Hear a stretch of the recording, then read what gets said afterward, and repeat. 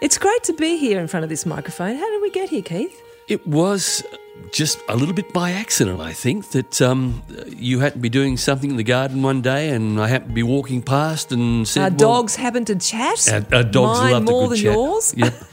And I happened to say to you, well, here's an opportunity to do something a bit different, and have you tried doing it this way? That's right, and I have never stopped asking you since, have I? So that's, I think, why we're doing these podcasts now, because we know we've got so much to talk about. I've got so many questions to ask, and you have so much to tell me. And I just love sharing it. That's just the key to it, isn't it? Yeah, I think we have a great relationship because I am the typical home gardener who doesn't necessarily know what she's doing and really wants to get to that point too quickly, and I've come to you, who's going to give me all the details because you know exactly what you're doing. And I'm very, very happy to share it.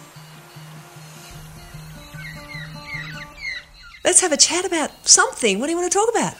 Well, I think what we should talk about is where everything gardening related starts. Which is? With the soil. That's right. And the best soil is? Composted Yeah. soil. Well, there's rainforests from Hobart all the way up to Cairns. So there's even rainforests on the northern part of Tasmania. There's rainforests, and there used to be rainforests all the way up to Cairns. Used to be. Yeah, used to be. They're very, very slow growing, so they're generally the first thing that goes when there's a fire or something else, and of course, everything else kicks in and takes over. But I like to sort of say, well, people have been to a rainforest and walked in, and what's the first thing you notice? It's the smell. You get this magnificent smell of decomposing. Yeah, but it's not a horrible decomposing No, it's smell, a fresh it's decomposition. Fresh. Yes. Yeah, the floral of the flora and the fauna on the ground. You look around and you see all these magnificent, great big trees that are growing in that environment. Then all the levels of the trees in that environment. So there's the big top canopy and the understory and all the rest of it, right down to what's growing on the ground in that rainforest. Yes. And it's all sustained by itself. And when you look at the floor of the rainforest, you see leaves and twigs. But if you brush the top little bit away, the stuff that's below it looks less like the stuff that's above it because it's starting to break down and decompose until you brush it right away and dig down deeper and you see this beautiful brown stuff.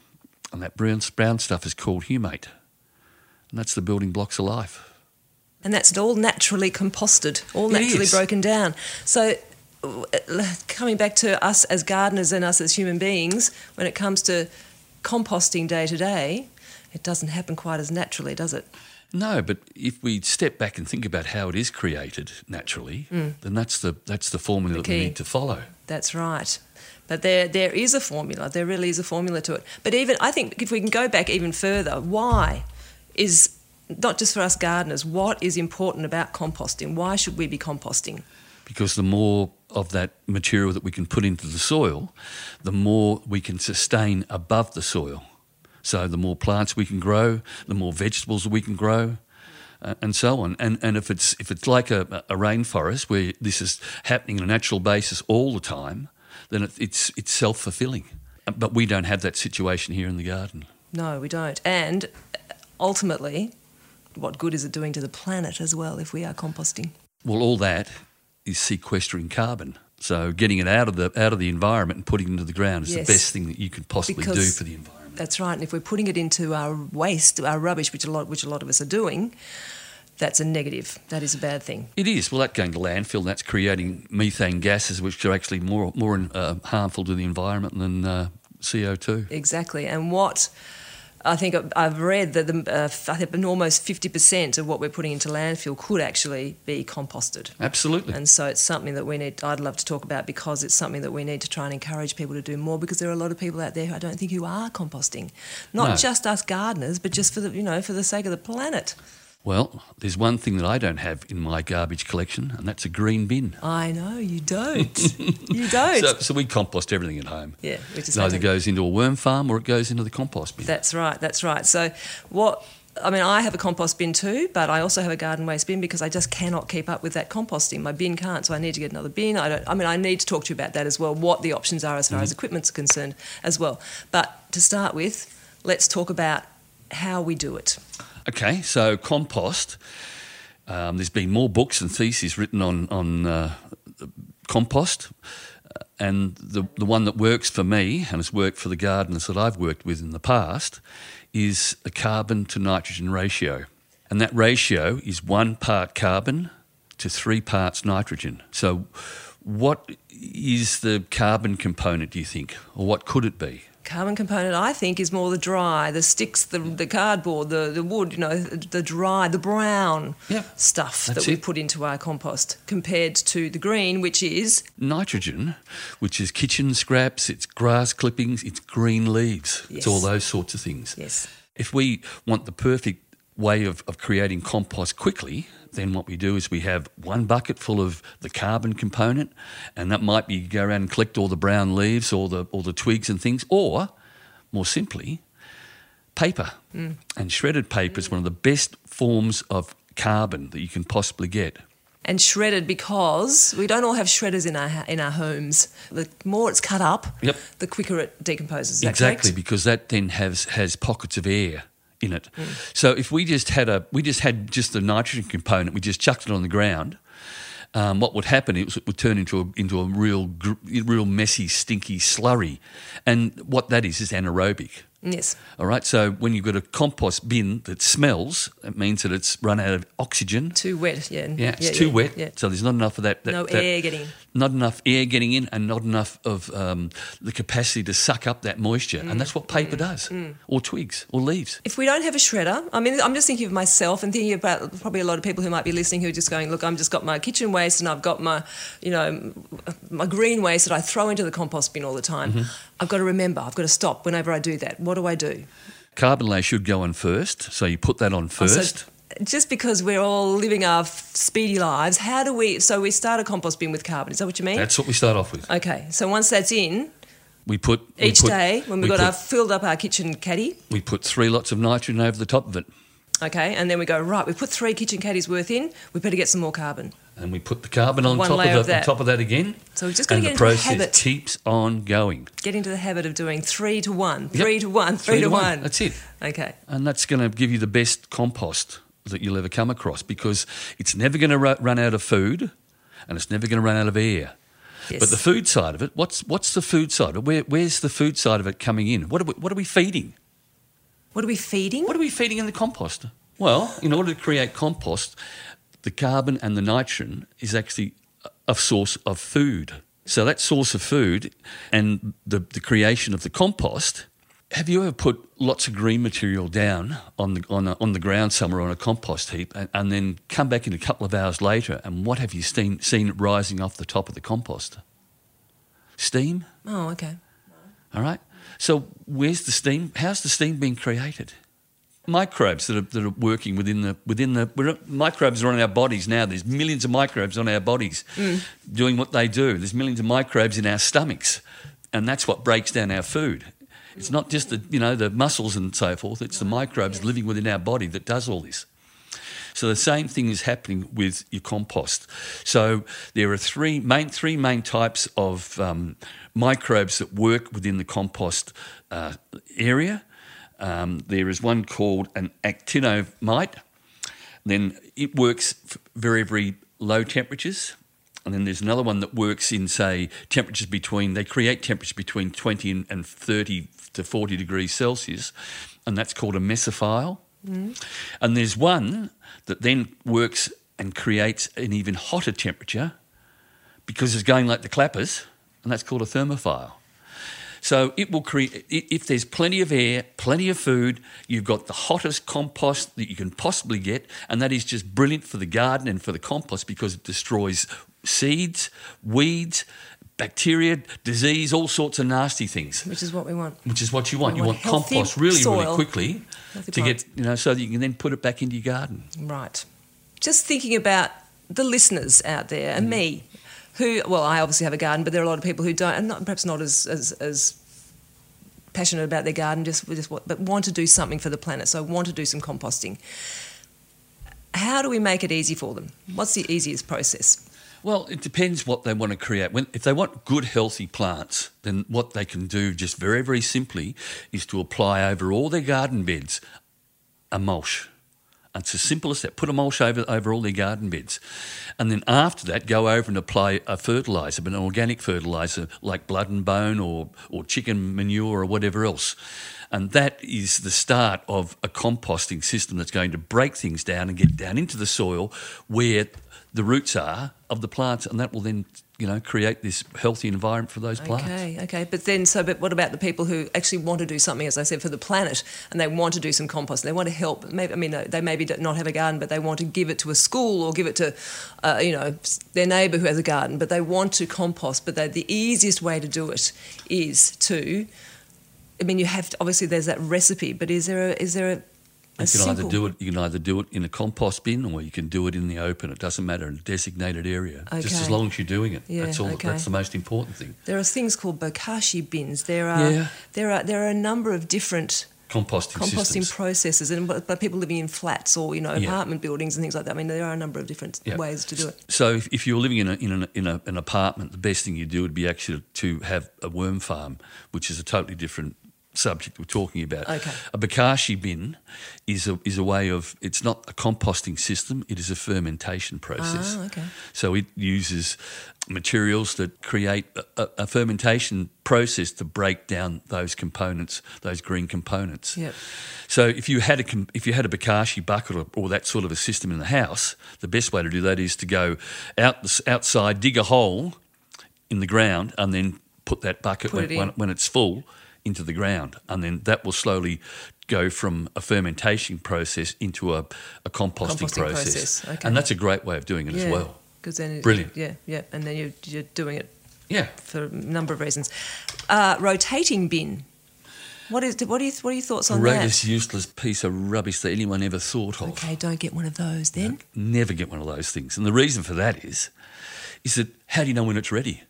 If you keep opening up the lid, chucking fresh stuff in, closing the lid, turning it, all you're doing is mixing the fresh stuff with the old stuff. And you never get to use the old. You never get to use it. Yes, I understand that. Makes sense. So, useless. Yep.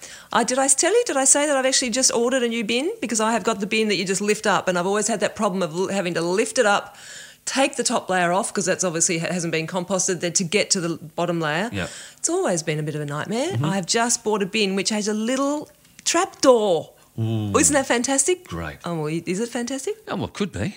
I don't know. Because you've opened the door and then you actually can see the composted material at the bottom, and you haven't got to worry about getting that top layer off. Exactly. So I'm a bit excited about that. Another great way, if you're not interested in going practically into the carbon to nitrogen ratio, the best thing you can do then is just to get a fork and just keep on turning it all over. And that allows the air to get into it to feed the microbes. Okay. So that's another great way of doing it. But you still need that carbon, don't you? Well, yeah, exactly. Yeah, but you don't need to be so particular. Well, that was what I was trying to say before for the listeners who are out there, and me, who has this kitchen waste and think, throw it in the bin, throw it in the bin, throw it in the bin. Oh, gosh, I forgot I haven't put any carbon in. So actually by just stirring it up you're introducing on a constant basis, which is because the compost heat will never ever run out of food. It'll run out of air first. So by forking it, you're lifting it, getting air in, bang. Okay. Oh, that's great to hear. And then I was going to say what happens then is that we get the compost worms to come in. Yes. And they actually feed off the microbes, or they'll feed off the material that microbes have created and break that down even further into enzymes and so forth that are then available to the plants. And we don't have to introduce them. They will be introduced. They will come. They will come naturally, yeah. Worms will come. Yep. Well, that's fantastic. And what about water? If it does dry out, if you do get a bit excited about the carbon amount of carbon that you're putting in, then if you notice that it's got quite dry, then you can add some water. You can certainly get the hose and just give it a dose and let it wet its way through. Okay, fantastic. Now I'd love to talk about what you can and can't put into your compost, because I know I have a feeling some people might put the wrong things in. Can we talk about that? Yeah, sure. Okay. Right. The don'ts. Let's talk about the don'ts first. All right. What you don't put in is anything that was animal at some stage in its life. So you wouldn't go putting food scraps from, roasts or anything else like that in there, because all you're going to do is attract rats. Yes. It will compost, but it'll attract rats. Yes. And you don't want those. Yes, and very stinky. So things like meat and dairy and that sort of stuff. Yeah, you don't want any of that Put sort of your stuff. milk in there. Milk? No, none of that. Okay, so nothing apart from something that is fruit and vegetables, Yep. really, fruit and vegetables. Yep. What about plants? Plants from the garden. Yeah, they're also a great way of adding both the nitrogen and the carbon content. Now, because I'm passionate about growing food for to eat, Yep. I have a large mulcher at home. So, and I do a lot of pruning because of the fruit trees. And rather than putting those into a green bin, I put them into a great big heap. And when I get a big heap, I get the mulcher out, and then I feed that through, and I just let that all go down onto the ground and just leave it. Okay. Because what I've created then is exactly the same thing. Rainforest. Like the rainforest. Mini rainforest. Exactly. How lovely. And then you can go into that in about 2 or 3 months' time and pull it back, and it'll just be writhing with compost worms. Oh, that's fantastic. And then you use that spot to grow either a new tree in, or like I have this year, I've got cucumbers growing in it, and I've got climbing beans growing in it, and it's just absolutely going ballistic. Yeah, I bet. That's fantastic. Yeah. Okay, what about if you're putting sort of diseased plants, weeds, that sort of thing to a compost? Is that a negative? That can be bad, but if we go back to the 3 microbes, if we can create the perfect environment that is getting those thermophiles to come in and work that compost, they will create temperatures up to about 80 degrees Celsius. You couldn't put your hand in there. Woo. It would burn. You get 3rd-degree burns. Oh, wow. And that's just microbes creating that heat. And what that heat does is it destroys any disease Yes. and weeds and seeds, the works. Yeah. So you're getting a return out of something that was pretty ordinary going in. Yeah, okay. But to be on the safe side, would you not throw it? I mean, if you Unless you're haven't good at doing created it. that heat, Yeah. maybe avoid putting the diseased plants in. Into a bag, into the bin. Yes. Things like metal, plastic, glass, No, none of those sort of none things of go those in. things, no. Animal manure, That's fine because that's a source of nitrogen. okay. So that's great to put in there. So that won't get stinky? No, because it'll break down pretty quickly. Okay, all right.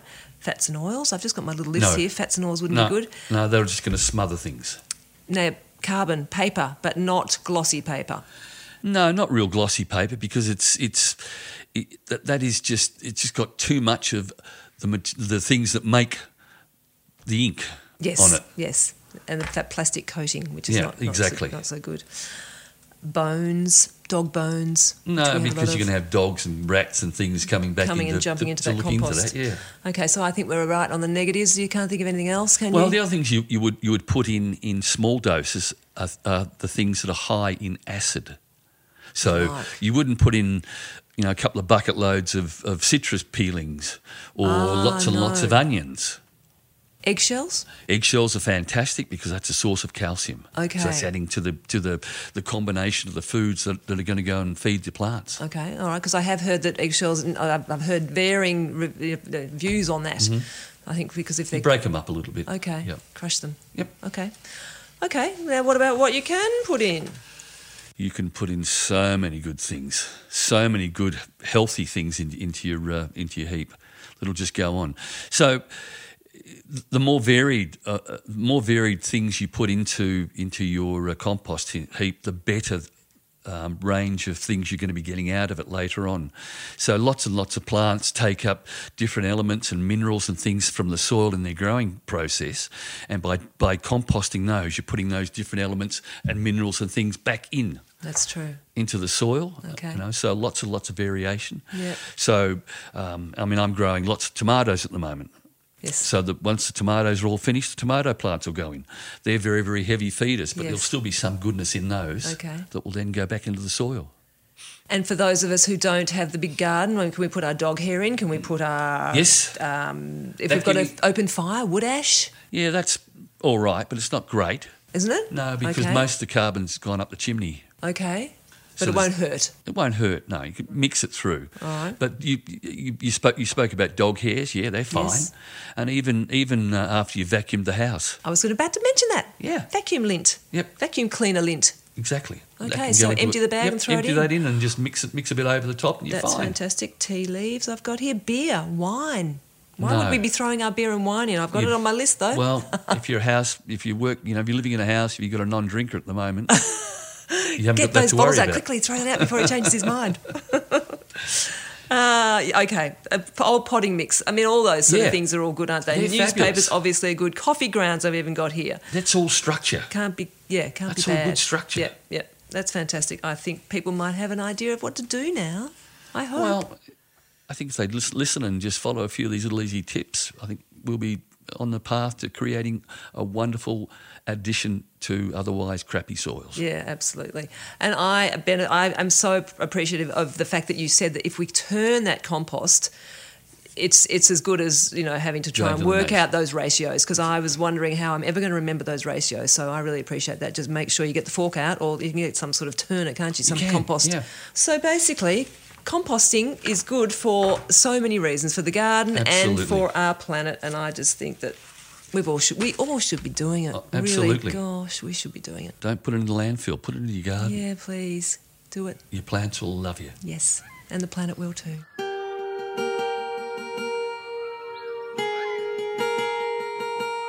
Yet again, Keith, you have been a wealth of information. I always learn so much from you, and I'm really looking forward to doing this again next week. Are we going to do it again? We are, absolutely. Thank you for listening to Muddy Boots. For more information on today's podcast, please go to muddyboots.net.au, and happy gardening.